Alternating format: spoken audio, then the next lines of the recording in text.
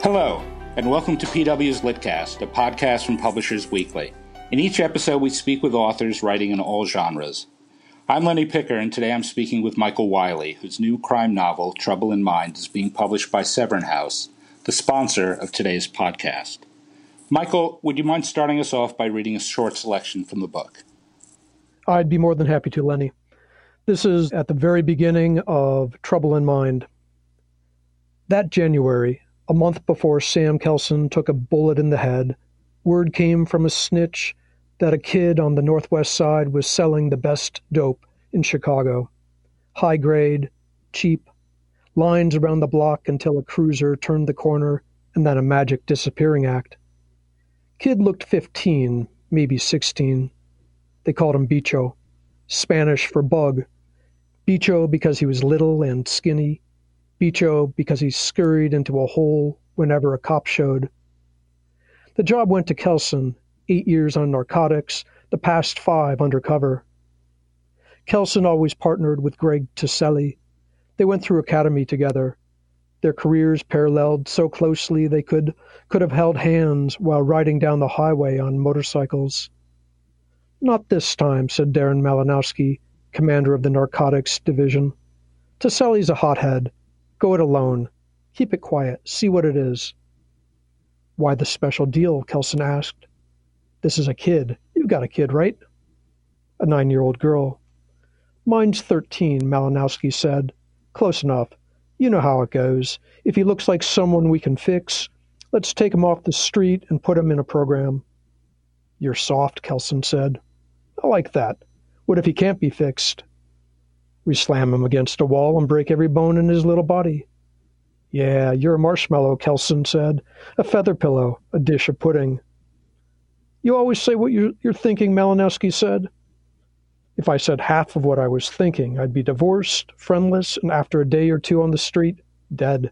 Thanks, Michael. Could you let our listeners know a little bit of context about the two characters who've been talking to each other and a little bit about the plot of the book without giving too much away?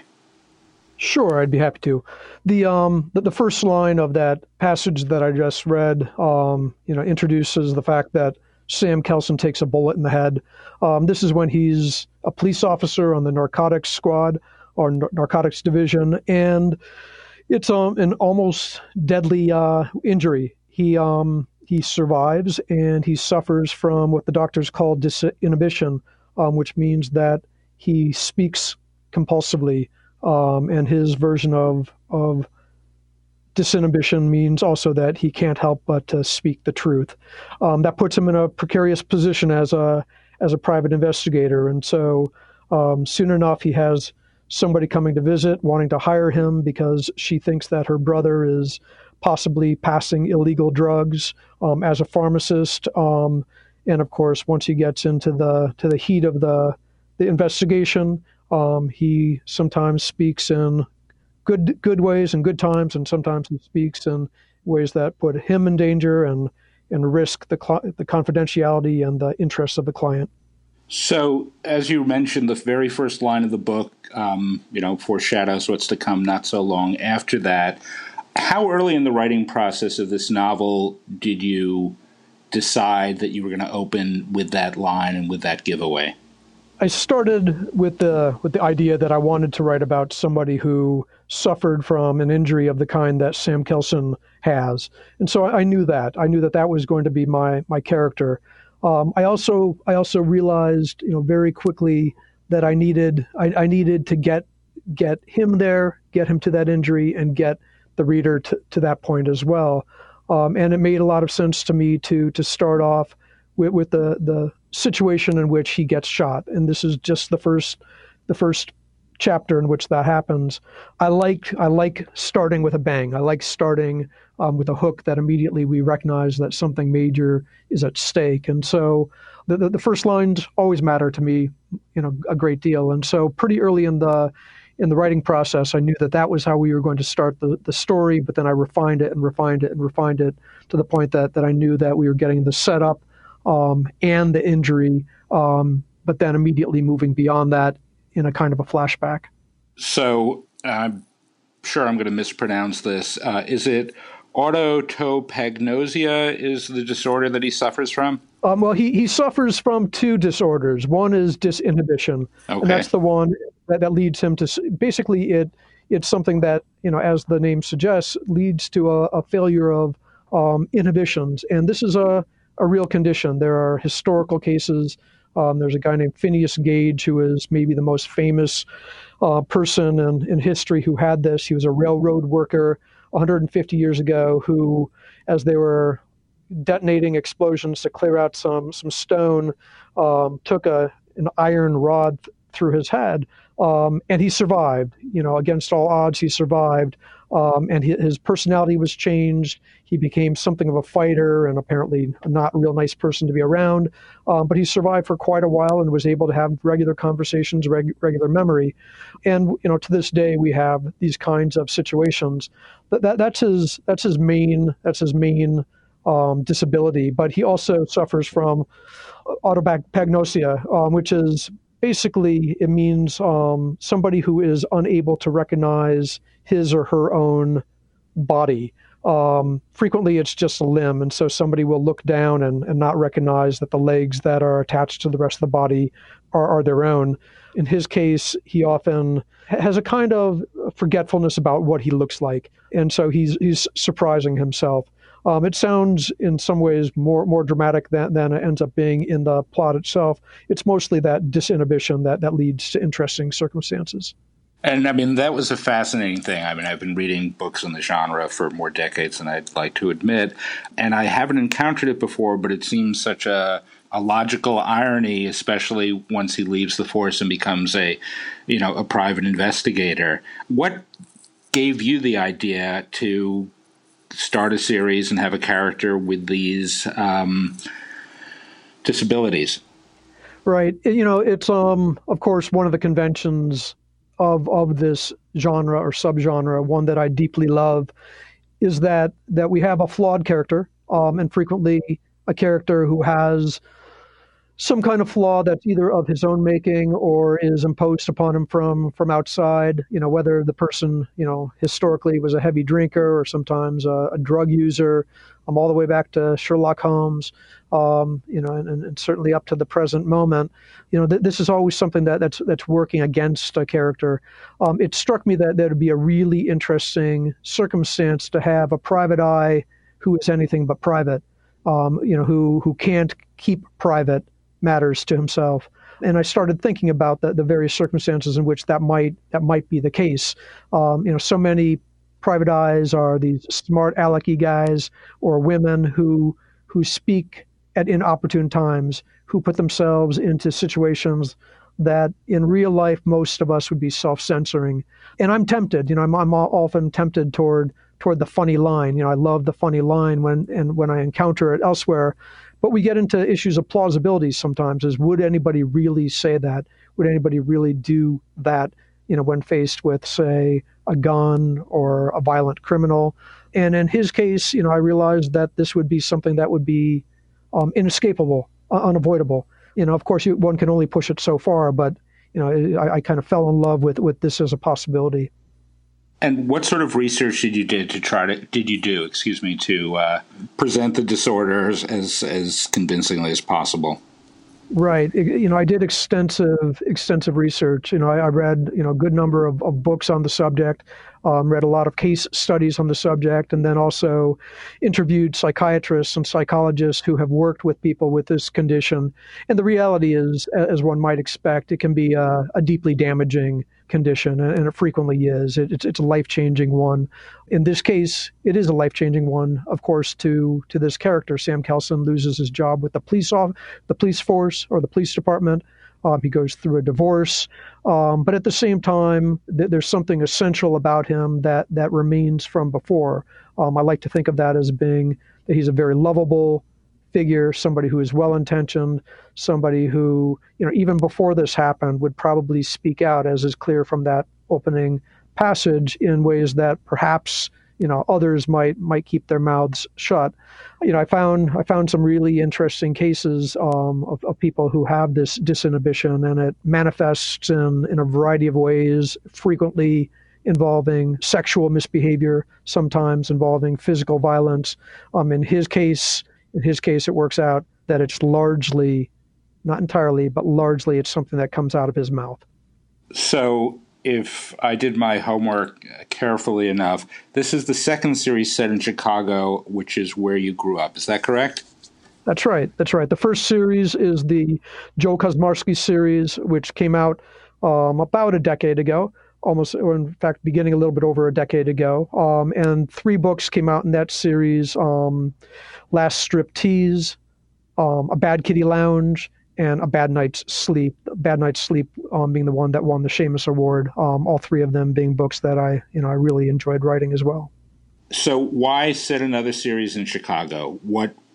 Obviously the main character has different things going on, but is there something about Chicago or Chicago, now as opposed to what you were writing the prior series, that you were looking to express or convey in this book and any to follow?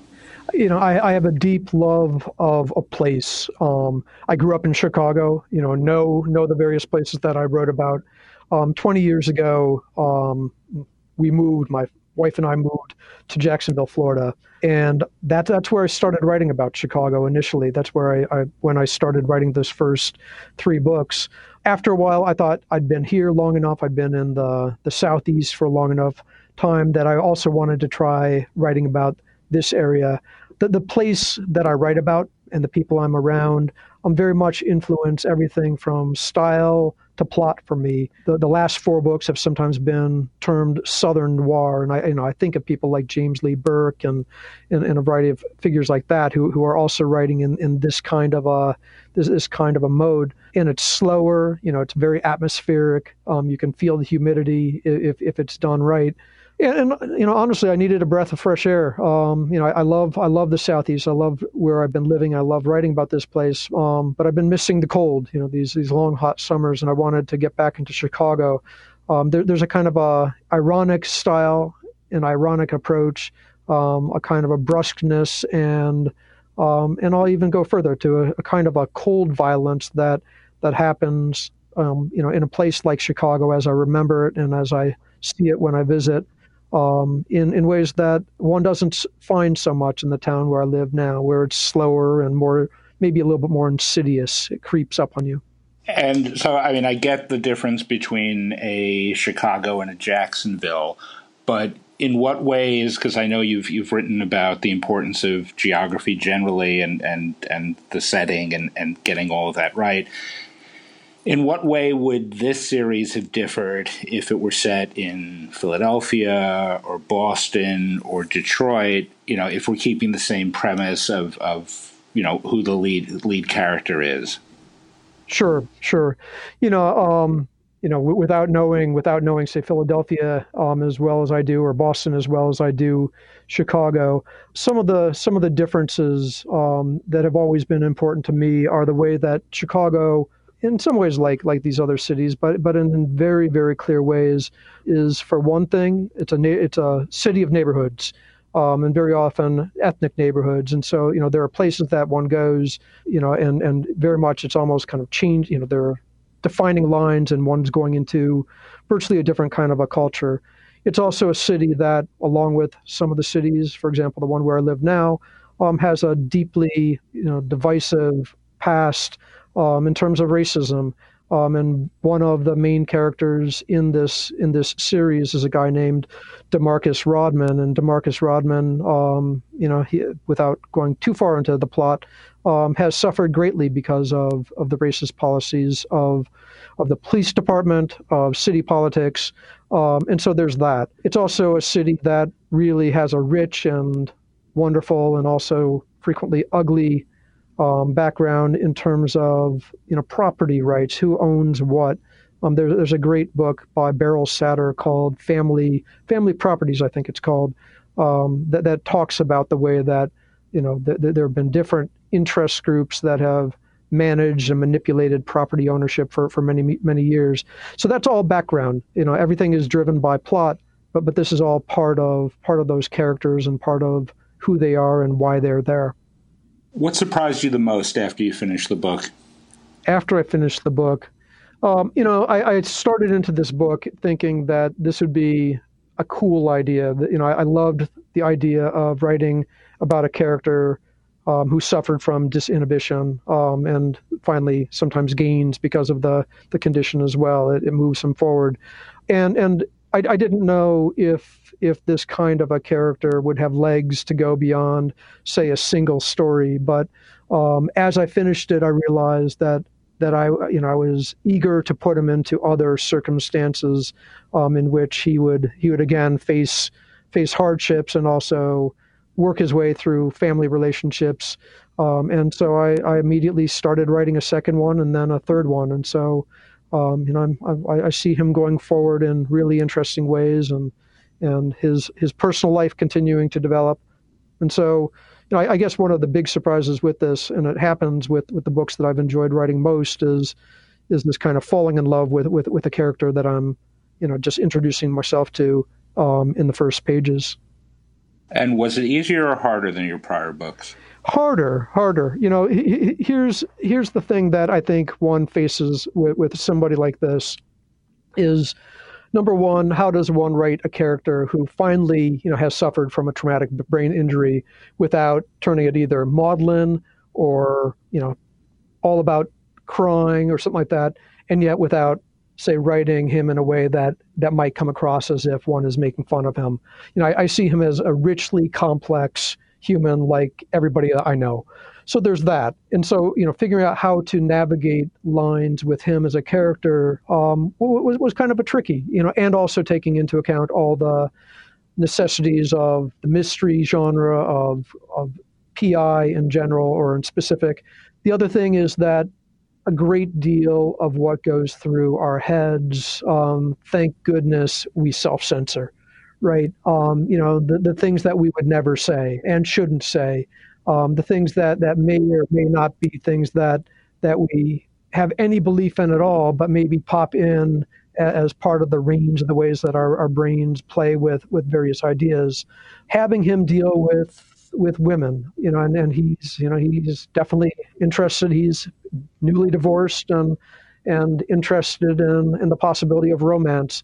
How does he speak to people in ways that don't fall into kind of dangerous territory that they shouldn't go into?